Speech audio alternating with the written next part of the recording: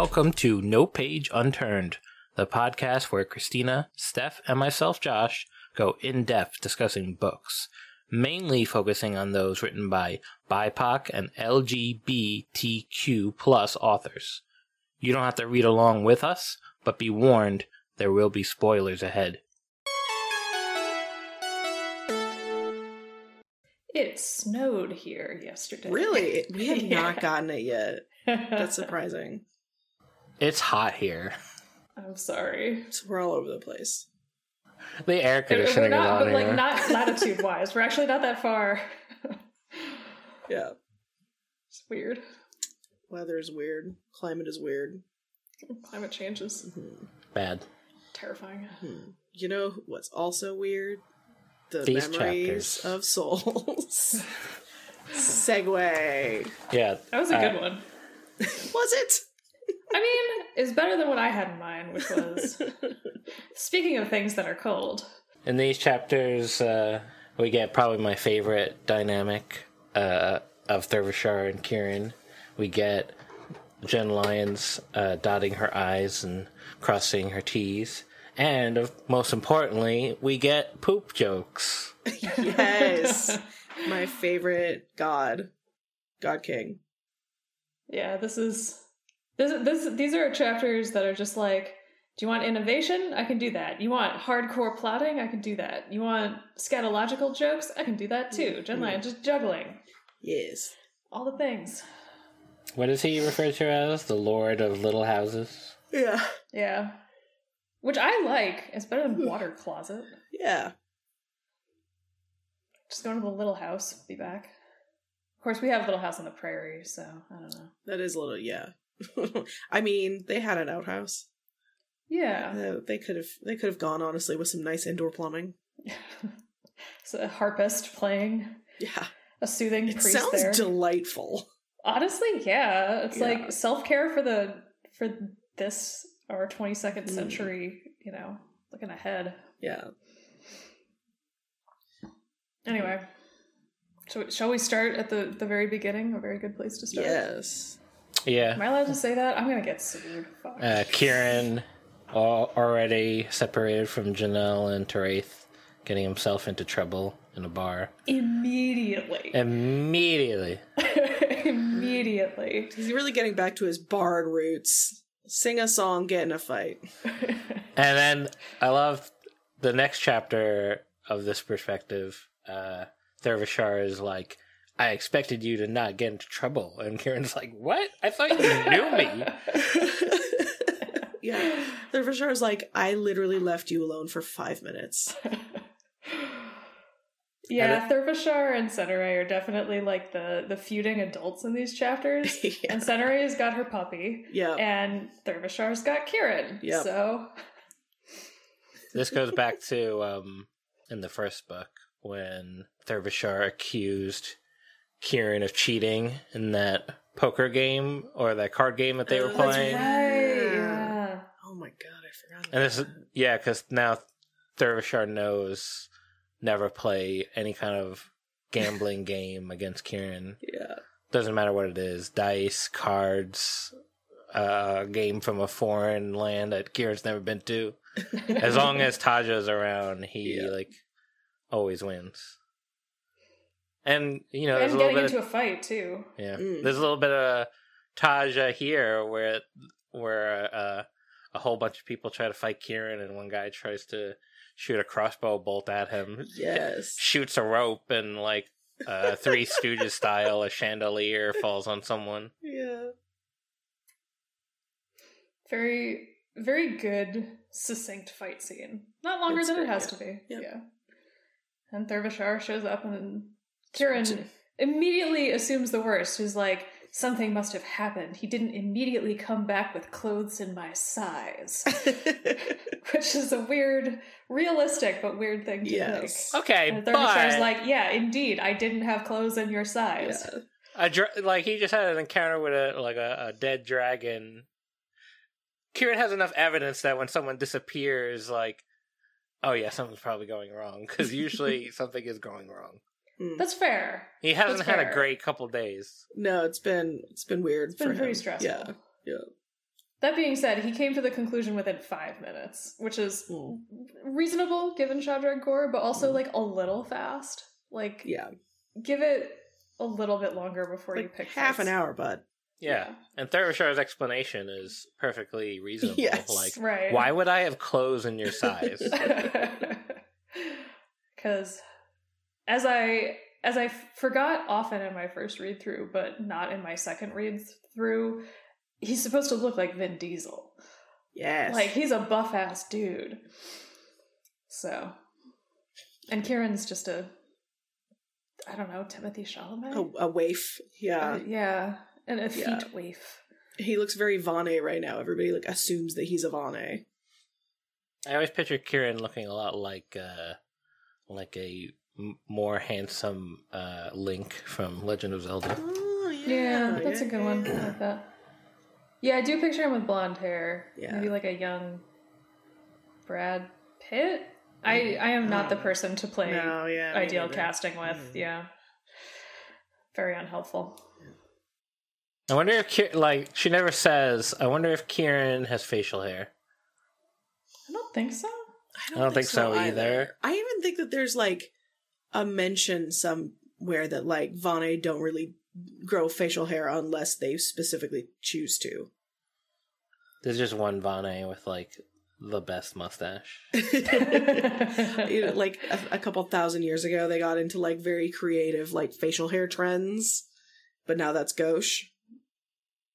I like the idea that if you have total control over your body, your hair never grows out from that one great haircut you got. Mm-hmm. And then, like, whatever that haircut is, like, if somebody, like, drew a design into your hair, like, it can just stay. Yeah, so great. That'd be nice.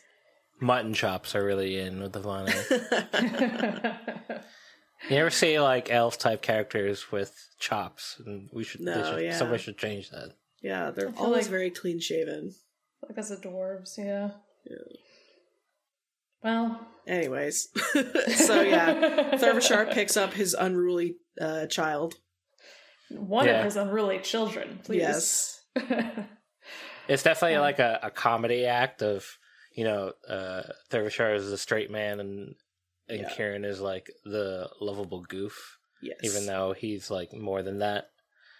Like, I love the prodding of like, this is when Kieran starts to realize, both in the narration and in the story itself, about how Theravashar feels about Senare, and starts to like poke the bear about it. Yeah, it's so funny. He's like, so, Senare? How do you feel about Senare? Is that friend who like is really annoying because he knows that actually you want to talk about it, you just don't want to bring it up? It's adorable. Mm-hmm. Although Kieran also, like, he seems like the immature one, and then I love that the tables turn immediately when Theravashar cannot say the word poop. Like, he's like so uncomfortable with the idea of this whole prospect, and it's his idea. Mm-hmm. Come on, man. Oh, and then I did not realize that, I think we knew this before, but I did not realize that Kieran did not know that Theravashar can read minds, and he accidentally lets it slip. Yeah, that was an odd little aside. I'm glad it got taken care of pretty quickly, because, like, one of these things I like about these books is that there are no anime sequences, right? There are no, like, 500 chapters of misunderstanding. Right. Like, there's no, when two superheroes meet for the first time and they fight for a stupid reason. Yes. Right, exactly. But this calls back to, when Kieran finds out about this, it always brings me back to the scene in Ruin of Kings when he tries to buy Moria. Mm-hmm. Or is he trying to buy... Moria's already dead. Yeah. And he's trying to buy Talia. Yeah. And Theravashar beats him to it. And Kieran and his aunt are, like, on the, like, overpass, like, sitting area, looking down at Theravashar. And Kieran is thinking about Theravashar, and suddenly Theravashar looks up at him. And you don't realize until this scene when, you find out that Theravashar has telepathy, I'm not so sure we knew this before here. I think I remember finding out here also. Okay. The first time maybe I was just conflating. Then. But in terms of the absolute timeline from the next book, we find out earlier, I think. But in terms of the timeline in which you read the books, this is very confusing, and I'm not sure I'm conveying it correctly. In the way that you read the books, this might be the first time. In the timeline of the books, you might find out earlier. Yeah. But I don't remember where. I think it has to do with the next book. I don't want to spoil anything. Right, yeah. Then we find out actually a lot of things about Thurvashar, including who his grandfather is. Yes. Yikes. Because here Thurvashar is thinking that he was useful because he was a telepath. Yeah. But actually, like, that was just also, an added bonus. Which gift isn't useful? Like, there's got to be somebody out there whose witch gift is, like, I don't know, turning, like, rocks green or something. Yeah, it just feels like they're all, like, they all manifest in times of, like, immense stress. Yeah. Right, so they have to be useful. Like, invisibility, telepathy. Yeah. Yeah, there's a character later we learn can see in the dark. Again. Yep. Like. Yeah. I was trying to remember who it was, and then did. No spoilers. And I can't remember which one of Janelle's powers is her witch gift. I think it's the strength. Yeah, I'm pretty sure it's the strength. Yeah. But before Thurvashar finds out who his grandfather is, we finally return to the Senaray chapters. Yay! I love been gone for a while. Yeah. I love in, like, when it doesn't matter if it's fantasy or not, but when, like, there's two groups that are separate and then they meet somewhere and it's not like forced. Yeah. And it just so happens that they meet here, and this is where we learn that it was not Relisvar that sent the Kraken. That it was, in fact, Thane who sent the Kraken. And this is the part where I said Jen Lyons is dotting her I's and crossing her T's.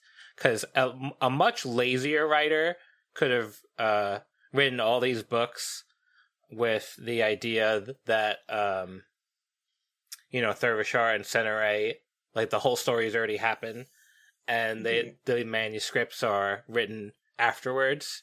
Mm-hmm. And so, like, Thurvashar knows when we read Ruin of Kings, Thurvashar knows that Senaray has the name of all things. And Senaray calls him out, why didn't you have a footnote about the Kraken, that obviously Relisvar wouldn't send Krakens to destroy every ship because I have the name of all things, and he would have just asked me.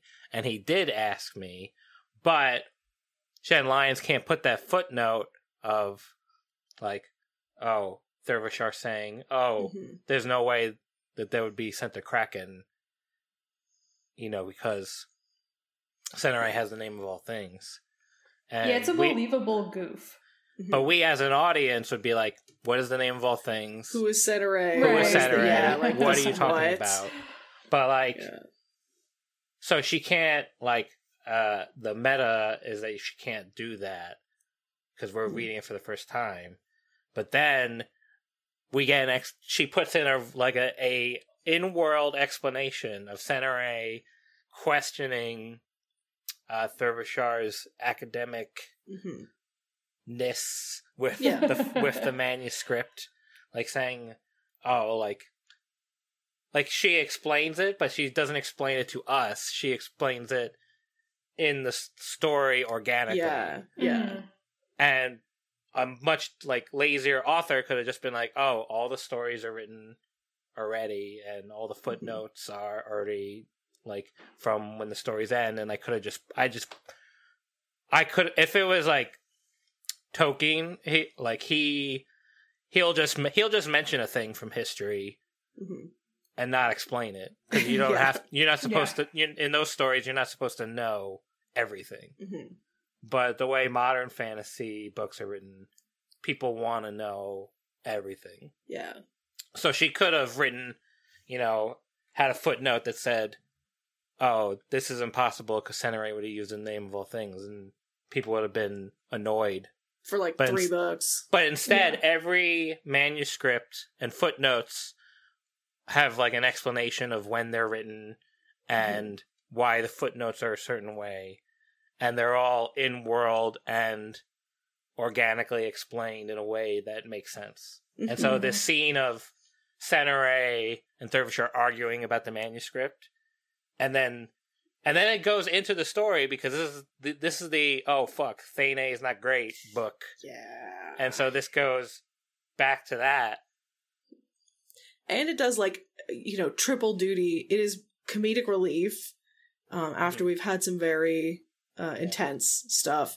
And it's also them flirting. Yeah. It's a long way of saying I think Jen Lyons is very clever. Yes. I agree. Yeah. These are clever books. Yes. Go ahead. Okay. This is where this is where Talia finds out about Darzin dying, and she's sort of conflicted. It's rough to know that your entire purpose is like not just like impossible, but like fulfilled. Like because he's been dead for a couple weeks now at this point. Yeah, months even maybe.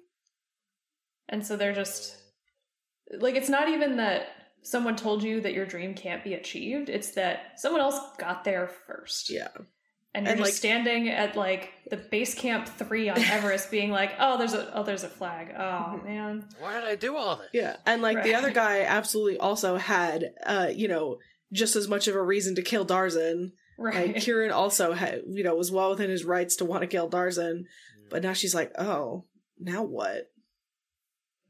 Yeah. And he's also a demon, which she immediately notices. Yeah, I also appreciate that this meeting was more low-key than it could have been. You know, Kieran's like, oh, you have my sword. Not like, let's fight. Just like, that's interesting. Can I have it back? Siobhan's like, no, but ask me later. Yeah. Which is a very civilized conversation about a considering they're like sword. kind of enemies. Yeah. It's very polite. Like, I kind of wish more fantasy was like that, if only to, like, do away with the expected trope of, like, now we're gonna fight and burn down this temple of vengeance, because that is appropriate. But I don't think Siobhan sees herself as enemies with Kieran. Yeah. Like, so much. No. Yeah. Like, she doesn't really know who he is. It seems like her relationship with Senaray and Relisvar is more like a business deal at this point. Yes. And we know she likes Janelle. So, like, presumably if she knew about Janelle and Kieran's connection, she would be like, oh, okay, you're cool. Yeah, in which that's kind of what happens. Talia kind of like gets Kieran to admit that him and Janelle are a thing. Mm-hmm. Which she's also pretty chill about. But by this point, she's kind of got her own little crush going on. So yeah, she does. It's nice. I don't know. I have a relationship with my husband's ex, and it's like totally chill. Nice. It's nice. Yeah. It's just kind of like, oh, these things happen. Like, we're both fine with how things worked out. Mm-hmm. Yeah, nice to see that. We are people who ultimately are trying to do the same thing in very different ways. And like, yes, you have 100% betrayed us in the past, but also like, whatever. I mean, there's no reason to like, start like a superhero fight in the middle of this town. Right. Or to like assume that just because you don't like Senaray means that you don't like Siobhan. Yeah. Siobhan's just kind of there. Like, and Senaray does have the very reasonable realization by the end that like Relisvar sees Siobhan as disposable. Yeah. And she doesn't like that because she's been forced to spend time with her, and Siobhan is a pretty alright person. Yeah, Senaray, like, getting attached to people is very funny, actually. Yeah. She's like, I don't want to like Talia as much as I do. but she's so nice and cute and sweet. Yeah, you can see, like, I think at one point she compares Talia to her dog. Yes. Right. Like, in a nice way. Optimistic. Yeah, it's just like, they both believe in the goodness of people. Yeah. It's like, that's annoying. I do think Senrai's argument with Kieran, where she tries to throw, like, Valkarov's kill count against him, is kind of a poor argument. Because Kieran is not that person. Yeah. And has no control over what Valkarov does. Yeah. And Senrai was killing lots of people, like, 3 weeks ago. And not only that, but killing them in a way where demons would eat the souls. So to be like, oh yeah, well, Kieran, one half of your soul that you're no longer connected to in a life that isn't you're the same as Relosfara and me. Although her argument about Kamezra is very valid. Yes.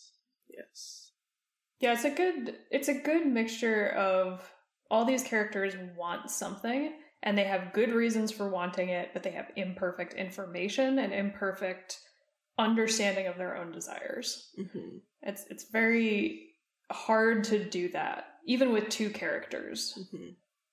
And to see it done in a group setting is very impressive. Especially when there are feelings involved. Mm-hmm. Yeah. I love that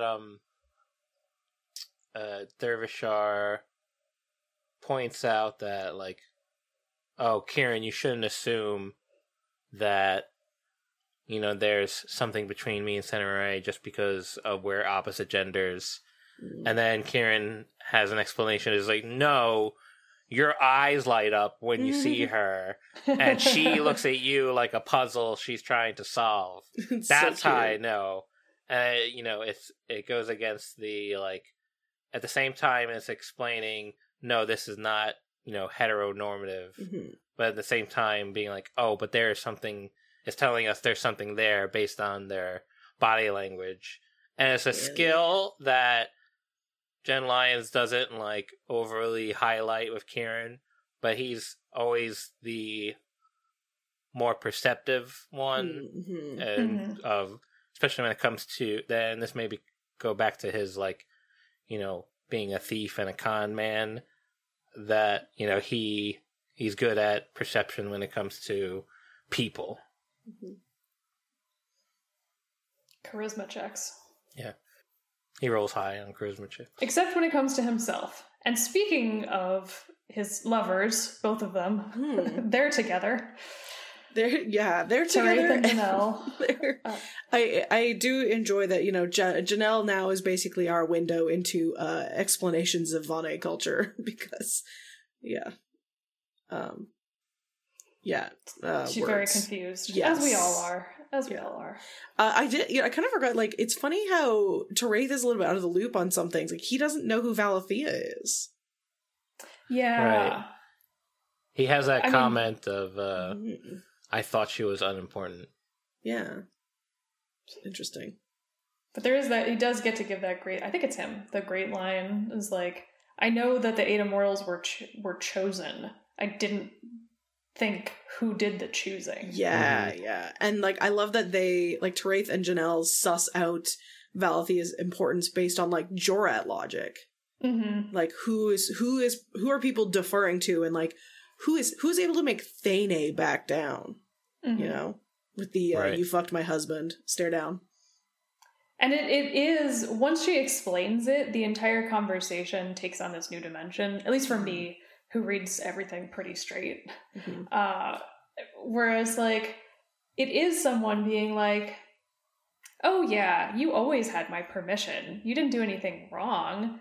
Thanks for babysitting. It's like, your job is done now. Yeah. I'm back. I'm here. Yes. You can watch the kids away. While I was gone. Shoo. Thanks. Yeah, I did say you could help yourself to some Oreos. You ate the whole pack, and you know what? That's fine, because I'm an adult and I can buy more Oreos. I'm not jealous, because 1, look at me. Yeah. 2, look at you. 3, look at Tarandel over there in the corner slobbering over me. He's not even thinking about you. He's literally spent 300 years trying to find me. Spent 300 years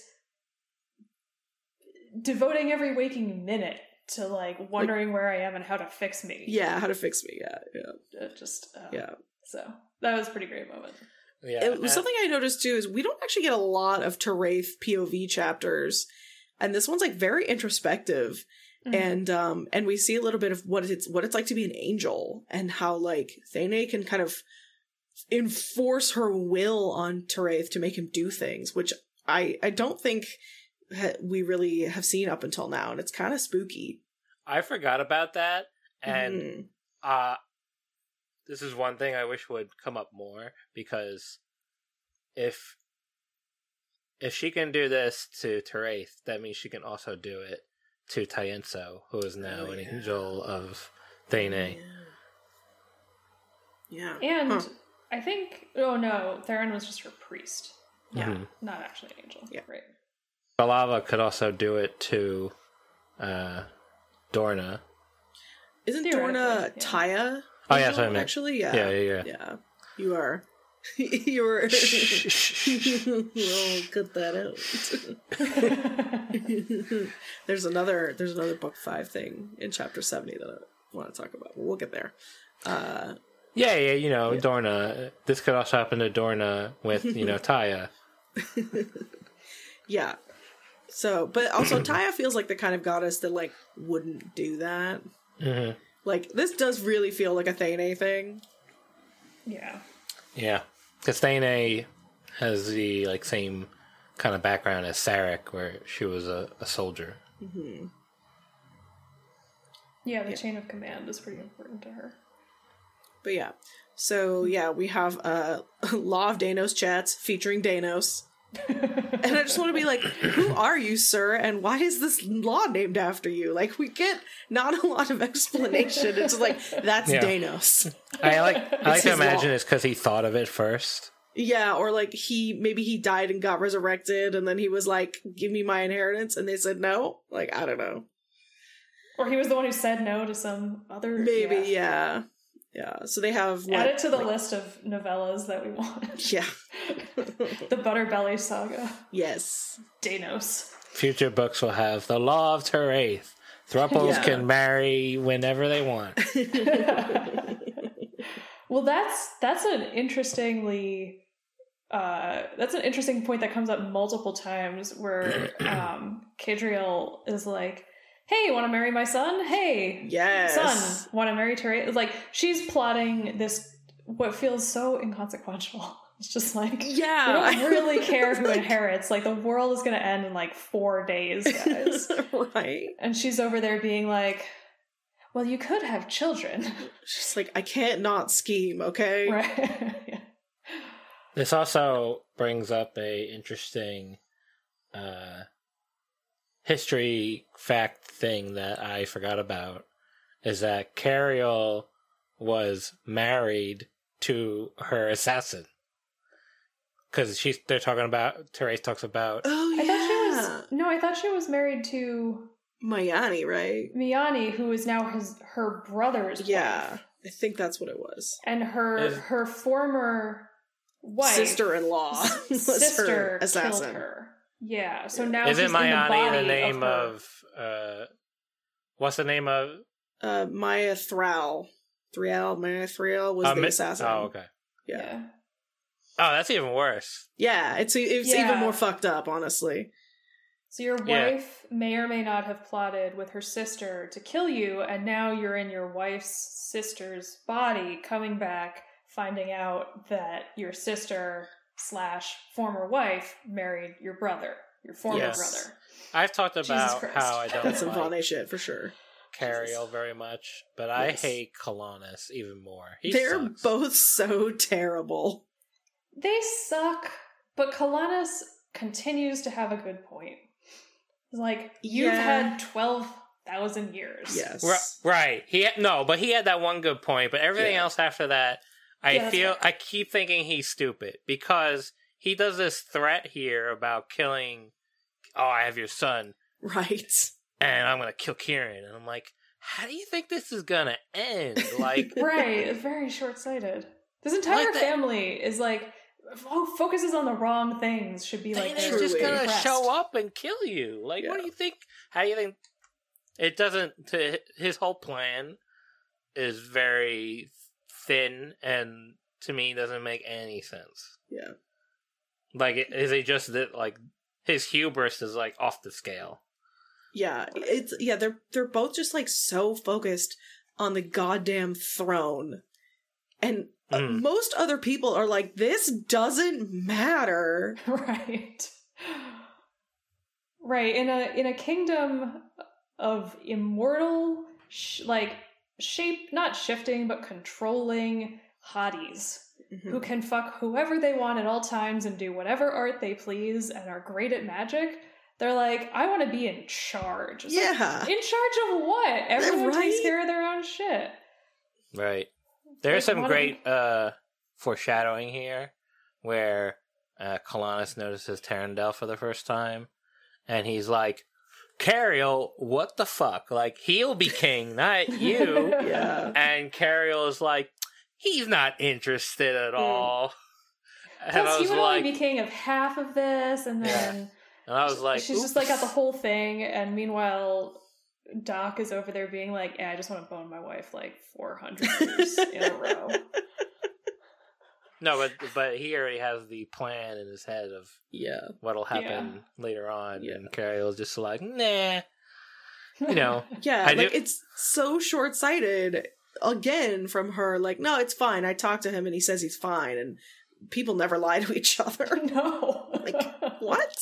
Yeah, it's kind of funny how a liar. Know that other people don't lie. And also, I'll marry my son to his son, and then it'll still be fine. The one cool thing, I want to give Cariel credit for this, when the assassin shows up and stabs her in the torso, instead of dying, she rips out the assassin's entire nervous system through their face, which is horrifying, and I love it so much. It's like, what is that web of white things? It's like, is that spider silk? No, it's nerves. Yeah, well, and at the same time, healing her own lung. Right. Yeah, she does those two things at once. And Traith was like, "Oh, she's really good at magic. That's scary."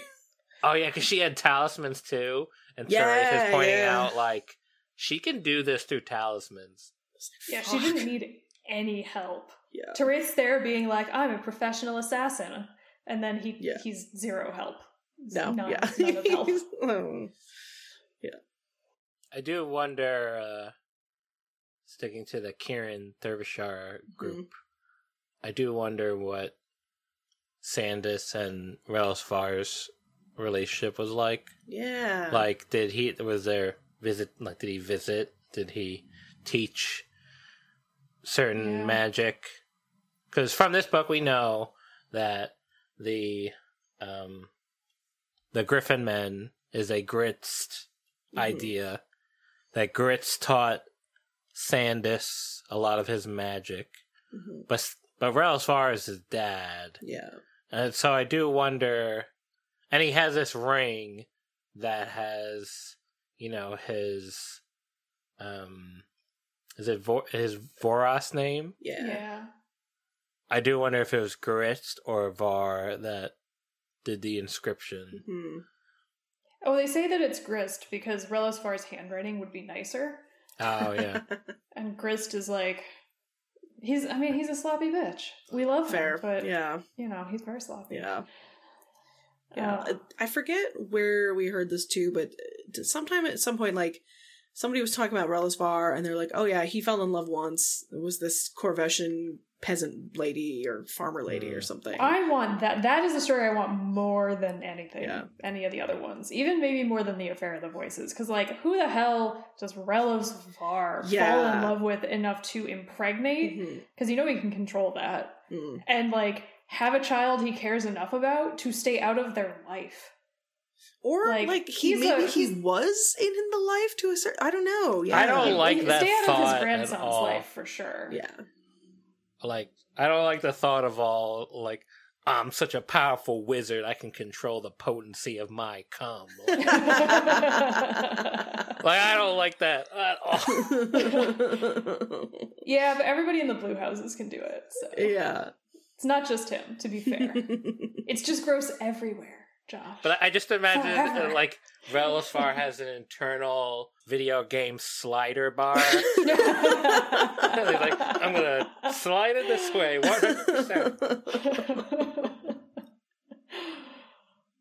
Just internal overlays. Yeah. Just scrolling through the ones. It's like power, no. Mana, no. I have to scroll down kind of. Maybe you don't have to scroll down far. Maybe that one's always up there. It's number one.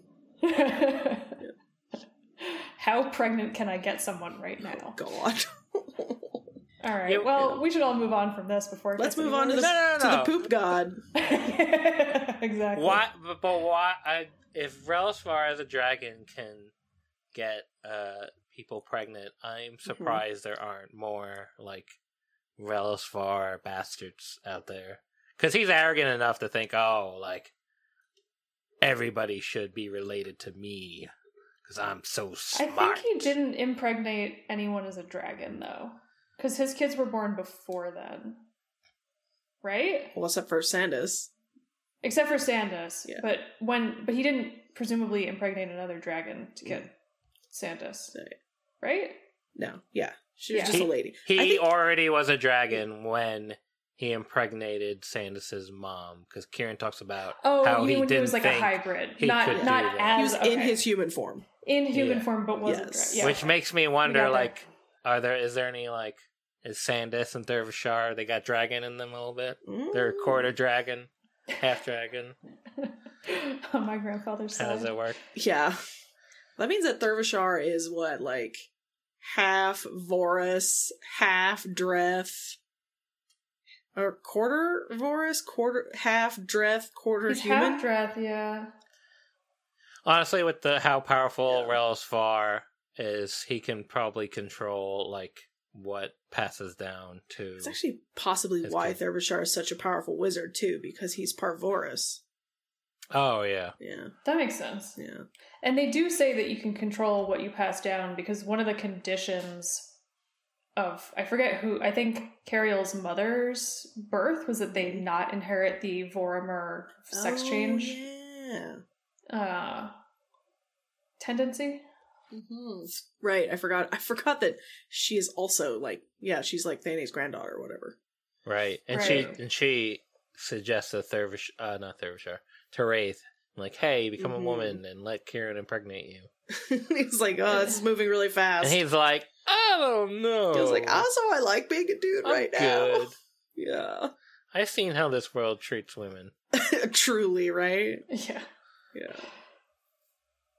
Yeah. Also, Teraith is like, I don't know that I don't know that this came up for Teraith, but I also don't know that it didn't. He was like so uncomfortable with the idea, which makes sense when someone is literally selling your child before you are pregnant. Yeah. And it's just like, hey, you could get pregnant and fix my personal problems, the problems that I, a person you barely know, am having. You're gonna have pregnancy to change. Is useful to you. You're gonna have to change your whole body and gender on the way too. Right. Anyway. And meanwhile, Cariel's doing this sitting in the middle of an ant infestation nest place. Right. Just awful. But it does have that interesting fact that same-sex couples can have kids using the Well of Spirals. I thought that was neat. What can't the Well of Spirals do, honestly? That's gonna be super relevant later. I mean, fair, yeah. Folks at home, keep that in mind. Yeah. Since we're on the topic, do we want to just finish up with the Cariel Teraith stuff? Yeah. And then go back to Poop God? Okay, so this is another reason to hate Cariel. She is mad because she sent an assassin to do a diplomat's job. And then, like, she's also using it as a really condescending, like, teachable moment. Like, well, when you're my son's husband, you're gonna need to learn to be more diplomatic. Even though I pretty much told you to go kill that guy, but I'm upset that you killed that guy. It's like, go fuck yourself. I'm so upset that you did not read in between my words. Therese is just like, Cariel is so far down on the list of people that he needs to pay attention to right now. Like, his mother is literally in his head. Mm-hmm. His almost lover, quasi-boyfriend, love interest just turned into the fucking avatar of Annihilation. And then bamfed out of there. Mm-hmm. It's like, maybe cut the boy some slack. Got this confusing, hot Jortiz chick that I have feelings for. Mm-hmm. That's what makes. They had a good conversation finally, which was nice. Mm-hmm. We want to talk about that. Oh, Janelle and Therese. Yeah, finally. Oh yeah, because we I think we talked about it last episode when Janelle was in the quarry and she had like the internal, because there's not a lot of Janelle. Speaking, it's funny that you said Therese doesn't get a lot of point of view chapters. Just in this book, Janelle does not get a lot of point of view chapters. No. And the one that we do, she talks about how, her like self-consciousness about Therese and Kieran's feelings for her not being real because of their memories of their past lives. And then here in the Therese chapters, we get the reason why Therese and Kieran are both remembering their past lives, because whatever Alanye did, like, strengthened their souls. And in order to strengthen the soul, you're basically, like, using the Thurvishar metaphor. She had to open up the library of all those books of past lives. And she's, like, remembering that and kicking herself for it, because now she has this... They have this emotional moment where, like, Kieran has seen this side of Janelle, but Therese never has. Mm-hmm. And she's, like, crying, and she says, like, oh, I'm jealous of what you and Kieran have because it's real. While mine, like, you love me because of Atrin, and Kieran loves me because of Sarek. Mm-hmm. Mm-hmm. Yeah, it's they're both finally opening up about their past life baggage, which is nice. Mm-hmm. And also realizing some key points about, Sarek's soul is in a weird position. Mm. So we don't get anything more about that, but we do know there's something funky that's never happened in the history of even this deeply weird universe has ever happened before. So. Yeah. They're basically not two separate beings, but the same soul, where Valkaroth has half of Sarek's soul and it's all, like, messed up, while Kieran is basically the other half regrown into a full soul, healing in the afterlife for 500 years, which we knew from the first book, but we didn't know, like, the details of what that meant. Mm-hmm. So they're still connected souls, but in a way that's never been done before. And, it was done by Sinjol, Alanye, Janelle. Also, I like the details of, like, of Atrin thinking one way about him and Alanye's relationship, while Alanye, she had other ideas. She had an abusive family, and she basically got saved by this king. And then by the other perspective, Therese thinks, oh, Atrin just basically didn't love her and used her, and they both have, like, completely different perspectives on what that relationship was. Mm-hmm. I really like that line too. Just because because you didn't have full permission doesn't mean that you get to turn me into a victim, or doesn't mean that I was automatically a victim. Right. Like, it strips Elanya of her choice if Teraith or Atron, or, you know, their combined selfness are just kind of like, I'm a horrible person, I did all this thing. It's like, shut up! Listen to what she's saying. Which was, you know, it doesn't obviously work in every scenario, but like the particularity of this is so strong and the writing is so good, and like the insight into the character is so helpful. It's not saying that nobody is a victim. Like, sexual violence is like very prevalent through these, but it's being handled so well because you get so many perspectives from survivors on it, or like just people who experience things that, you know, like are in different shades of consent, right? You know, consent under patriarchy or under empire is a fraught thing to begin with. And so if Alania found a way to like be super cool with it and, you know, happy about the choices that she was able to make, like, good for her. Yeah. That's like, cool. It's almost not unlike a type of like survival sex work or something. Or even like, you know, I don't have the full choice to consent, but I'm choosing to consent to what is happening here because I do value my own choices. Like, yeah. And I'm choosing to move from one shitty scenario to another, maybe less shitty scenario, at least. Yeah. Yeah. So, I thought that was very cool. Yes. And then I think an episode or two ago, I was like, what happened to her baby? She died in childbirth. And another Thane is a dick moment. Right. Yeah.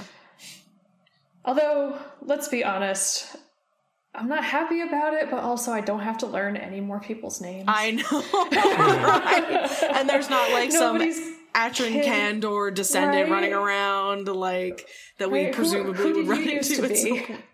Yeah, Jesus Christ. But yeah, but also like, you know, I mean, I'm assuming Thane basically killed Ilana or made it very likely that she was going to die, so that Tarandel would be all distraught and she could run into. Or he could run into her arms and eventually make Teraith. But not for like another 200 years. Yeah, Doc had a rough run for a bit there. Lost his wife, lost his girlfriend. Lost his kids. Yeah. One of them was sold into slavery. Lost his body. Yep. Yeah. It's been rough. Yeah. He's got a good outlook, I will say. Not that he's happy, but like he's doing willing to find the humor. Yeah. Meanwhile, you know, Theron, his bud, who has been through one lifetime of making personally poor choices, is like, woe is me. Shut up. Well, he's dead now, so... Yay! He is, well, I mean, insofar as death matters here. I mean, truly, right? Yeah. Everyone, and Cariel, to her credit, I mean, to what credit, I don't know, like an ounce of credit, is going through with it. And she knows she's gonna die, but Theron gets to live, I guess. Yeah. So it's kind of nice. Yes. Anyway, right, everybody poops. Poop God. My favorite God King. It's a brilliant idea. And it's also like, it's like a kind of a little spa, you know, you get a little robe to wear. It's nice. There's music. There's nice smells. There's like there's like a fountain of like, you know, the sound of rushing water.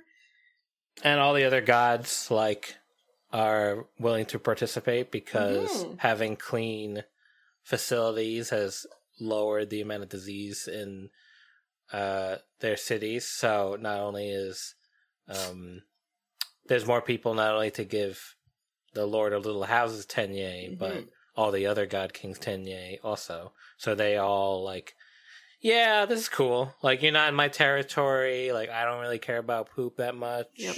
And I still, you know, there's more people to live. Everybody to give me Tenye. Yeah. It works out for everybody. And it doesn't... It's hard, I think, to imagine a poop god rising up and defeating you as a god king. I don't doubt that it could happen. Yeah. I'm just saying, like, what a great angle to take.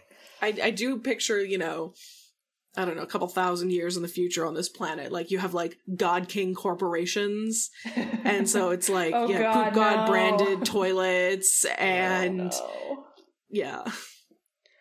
all very civilized warfare. I don't even remember his name, even though I love him. I think it's only mentioned like once, and I don't remember it either. I didn't write it down because I was like, teehee. Just poop god. Yeah, basically. Okay, he's not. We don't see him, and he's not described. What does he look like? Ooh. He probably wears a lot of brown. Yeah. Yeah. I'm just imagining like a lot of porcelain. I know that they don't have porcelain toilets. I know that is not what's happening. I just can't help it. Like the kintsugi, where you join the porcelain back together with gold. I'm like just picturing that as a crown. Nice. But nice. He's just like introduced, like surrounded by bidets that like shoot water, like fountains, like crisscrossing. Yes. And then he's like, promo code, and then a podcast that everyone likes. Oh, God. Sorry. The bidets, yeah. But we'll probably get a bidet to support a podcast. Just the ubiquitous. Anyway. I love him. I don't know. Yeah, it's a great racket. Like, what would you two be the god king of in the, like... assuming that all the we've talked about this before. What was coffee? Mine? Okay. Yeah, that's a good one. That's a very good one. I would get so much tenye, especially every time someone drank coffee, I'd get tenye. It'd be pretty good. I wouldn't mind being the god king of naps. That might be might be really tinged by my current circumstances right now. So we're like, I'm gonna have a nap after this. What other let's think of what god kings would give you a lot of tenye. Like now. Being the god king of video games, man. Yeah, or like iPhones. Yeah. Or just like release events. Like the god of new. Like the god king of unboxings. Yeah, basically. Yeah. Like the god king of internet would be pretty good, and then you could probably use your excess tenye to create like Wi-Fi hotspots everywhere. That'd be nice, but you would be insane. I think like you couldn't help but be just the most messed up person. Yeah. I think like you reach into your pocket and it's Nazis somehow. How did this happen? Where did this pocket come from? Yeah. I think you would have a lot of tenye as God King of the Internet, but you'd also have a huge target on your back for like people that wanted to be God Kings of smaller parts of the Internet. Yeah. God King of notifications. Every time someone gets a... If this was the early 2000s, you could be the God King of ringtones. Yeah. Oh, but your time has passed. Yeah. See, that, I wonder if that's happened. Yeah. If any of the God Kings have naturally died off. Probably. Yeah. God King of cat girls would be doing pretty good right now. Oh, the God King of porn would be disgusting. Oh, eternal. Yeah. But like... Yeah. Oof. Again, I think you'd have a big target on your back. Yeah. Like somebody who wants to be like the God King of like cam girls. The God King of OnlyFans. The God King of lesbian action. Oh, Josh, you could be the God King of wrestling. Yeah. Oh my god, that would be a headache. I don't know. I'm not thinking of anything good because my view is like fall, trees.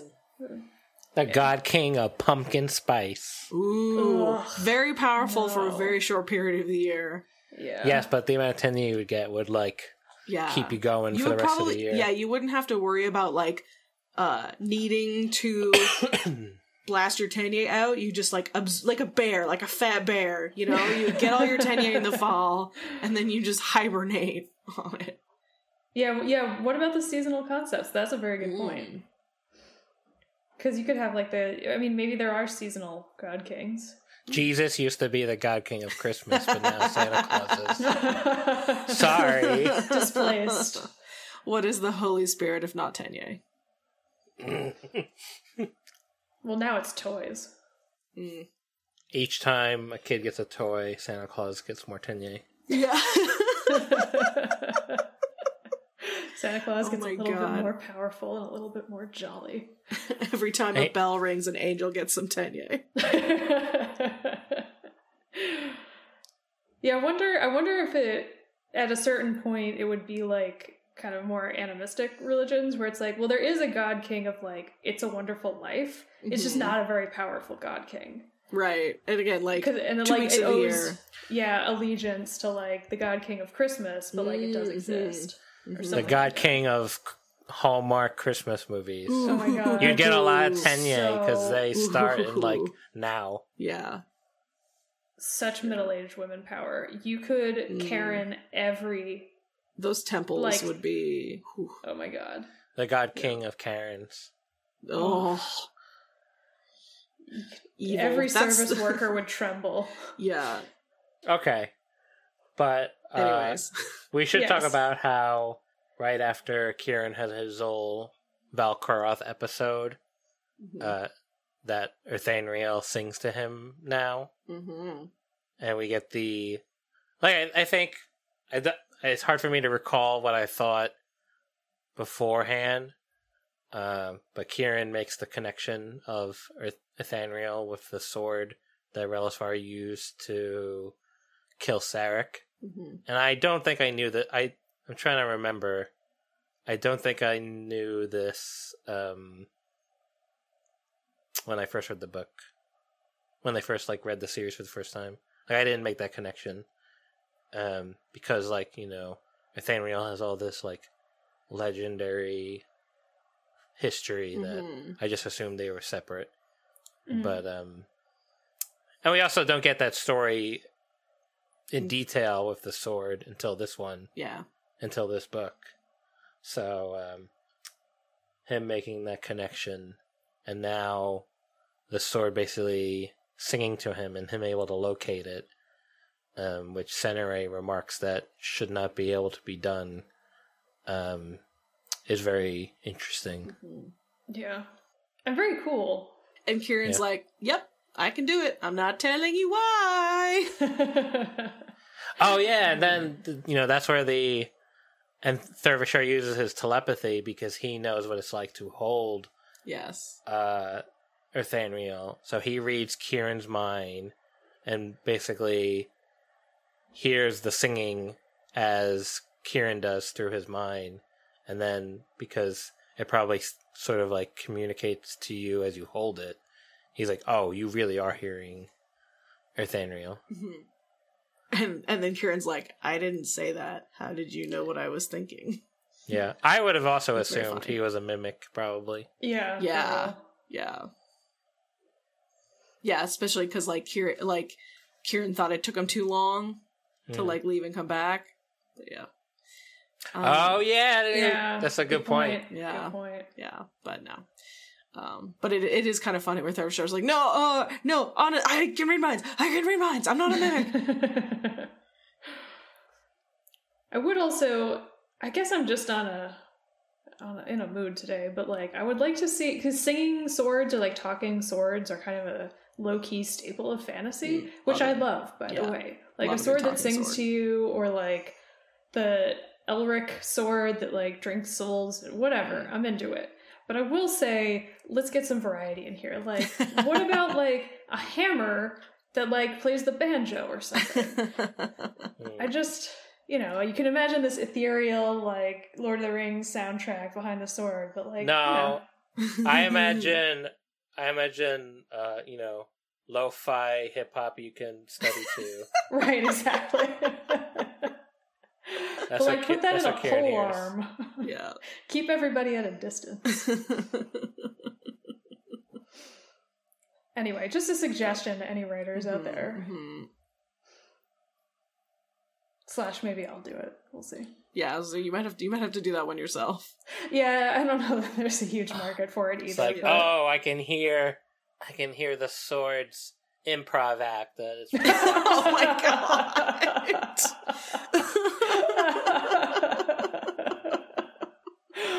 That is the worst thing I can imagine. Oh my god, just a hack stand-up sword. Oh god. What's the deal with Vane? Fuck. Okay, I think that's all I have for these chapters. Now he's there forever. Yeah, I think I'm good. Yeah. Some good stuff. Got to see some different cities. meet some people. At the very end, we learn that Balosh, the dragon, is helping Sulis. And so they decide to go back and talk to Thurvashar, because they're like, oh, well, he dealt with Balosh when he was Similian. Oh, yeah. It is funny that Kieran and Thurvashar and Sunray's group are trying to go to the same place. Mm-hmm. That was a nice little button on these chapters. They meet and then they have to meet again. Yeah. Hell yeah. I also like how necromancy is kind of moot in this universe, because everybody gets reborn and you're just like, well, I don't have to summon the souls of the dead. I can just go talk to that guy.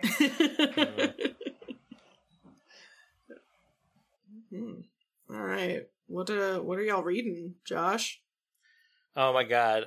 Sorry to future Josh that's gonna have to tweet this out, but I'm reading like 6 books right now. So I got COVID 3 weeks ago, so I was just like in bed, like reading. I'm rereading Assassin's Apprentice by Robin Hobb.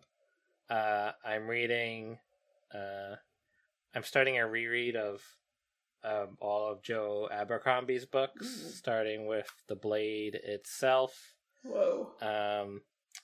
And then I'm also reading, I want to get the author's name right, Jade City by Fonda Lee. It's like magic.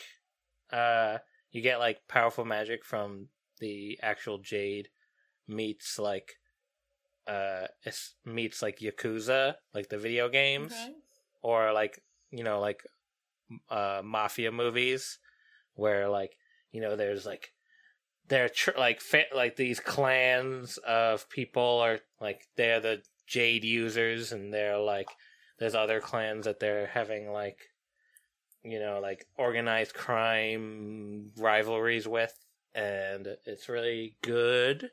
I like it a lot. So cool. It makes me feel sad about capitalism all the time.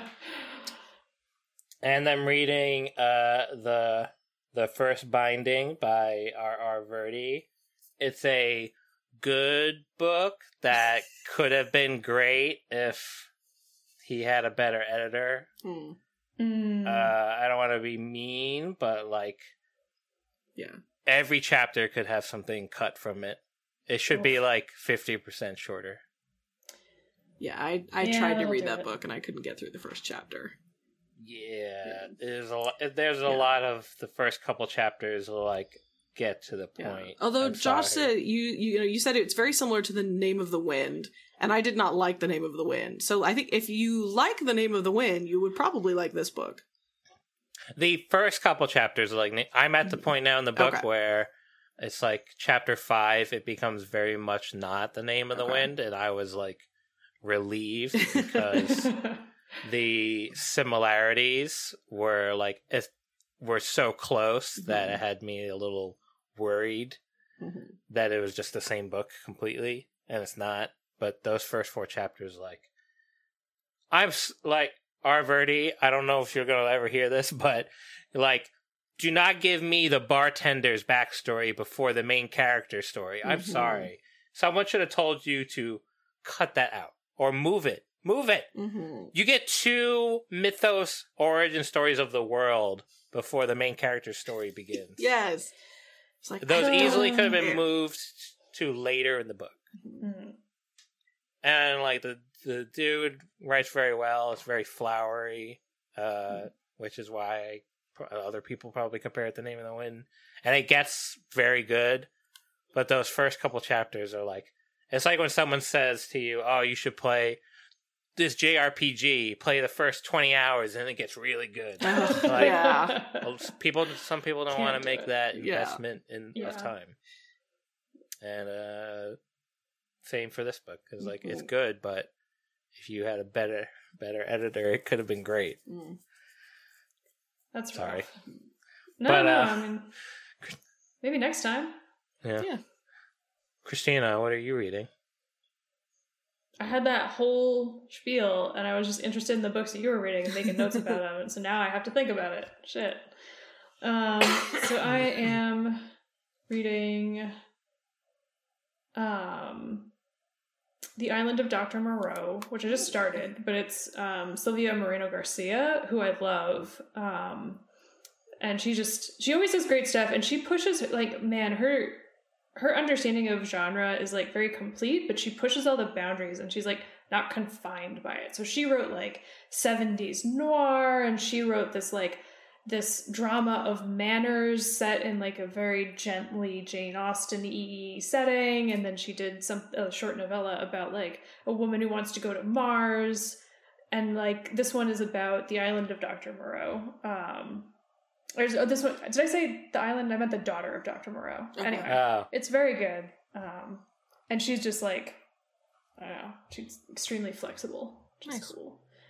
And I'm also reading Self-Portrait with Nothing, which is about an artist and about what's the thing that Bones does? The TV show? Like forensic anthropologist. It's about a forensic anthropologist and an artist, which two things you don't think go together. It's like the most high octane, like crazy, like art thieves coming in to pressure you to sell art, to like run quick, go to Poland. It's like, oh my god, what the hell? Okay. Starts out in this sleepy Vermont town and it does not stay there. So that's pretty cool. Nice. But Steph, what are you reading? I'm reading The Stardust Thief, which is very good. Although I've been distracted lately by The Spare Man by Mary Robinette Kowal, which has been very fun. It's like there's a murder mystery in space, and it's nice and fun and easy. And then I was just saying to you guys, I need to get like my winter reading shit together, because there's like not a crazy amount of stuff coming out. There's a few things coming out over the next few months that I'm interested in, so I'm gonna need to make some choices. But those are the only two I'm reading right now, other than The Memory of Souls.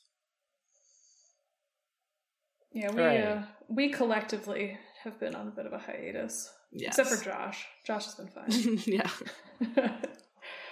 I need to get back into it. I just had a really crazy September. To be fair, I'm like 50% through all those books, so it's like I haven't finished one. I mean, like, more than most of us. Yeah, for us, for us, only reading 2 books at a time is not a lot, but for most people, that is a lot. So. I'm so behind on my reviews, guys. I have only written, so many instead of none, which is a normal amount of reviews to write for the books that you read. Yeah. But you write a lot of reviews, so I don't think you have to worry. And Steph too. Steph out-reviewed me last month for sure. I don't think I have any coming up though. Geekling. No, you do, because I put one up. The Wheel of Time one. Oh yeah, the Wheel of Time one. Oh yeah, that book was great. Yeah, I was not expecting that review, and I was like, oh, I should pick that up. I was not expecting it to make me cry, and it did. Holy shit! Yeah. What was it called? Origins of the Wheel of Time? It's like a long ass name. I think it's just Origins of the World of the Wheel of Time, or Origins of the Wheel of Time, or something like that. It's really good. If you're a Wheel of Time fan, definitely read it. Seems like it would also be good if you want to get back into the Wheel of Time, like me. It's full of spoilers though, because it talks about the story in its entirety. That's fine. Okay. Yeah. But good warning, but also at a certain point, you have to be okay with spoilers if the book series is like 15 years old at this point. Yeah, and you're fair. I want to talk about a book that I read. It's a graphic novel. It's called Ducks by Kate Beaton. Oh, yeah. She used to have a webcomic called Hark a Vagrant that was like, talking about funny jokes about literature and stuff. This was about the Canadian oil sands and the people who just got out of college trying to pay their student loans, taking these horrible jobs in the Canadian oil sands in order to pay off their student loans and this is a little too have close a life. And it's awful, and it's there's a lot of sexual harassment. Because it's like a field that is mostly older men, and then all these women are getting like jobs there because they're trying to pay off their student loans, and they're younger, and it's very there's sexual violence in it, and just a trigger warning, but it's a very powerful graphic novel, and Kate Beaton's art has only gotten better over the years, and her writing in it is very good. It's not a happy story. It doesn't have a happy ending, but it's very much worth reading. Nice. That one's on my list. I'm waiting for the library to get a copy in, so good to know that it's good, although warning is well taken. Appreciate that. No problem. Where can we find you on the internet, Christina? You can find me at OLaddieGirl, or you can find reviews by me and all of us on geeklyinc.com in the reading section. Steph, where can they find you? Same bet time, same bet internet, at Steph O. Kingston. Josh? You can find me at 4 or 5 Wits on Twitter and on the Geekly Inc. reading section. And, yeah, that's it.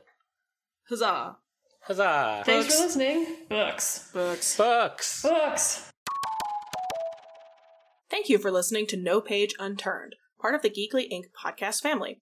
If you like the show, please show us some love with a rating and review on your favorite podcast app. You can follow us on Twitter and Instagram at No Page Podcast. The show is edited by me, Steph Kingston. Our amazing theme music is by Bad Sparrow, and you can check them out at Bad Sparrow Music. And our cover art is by Chango Chimango, who you can check out on Instagram and Twitter at Chango Chimango.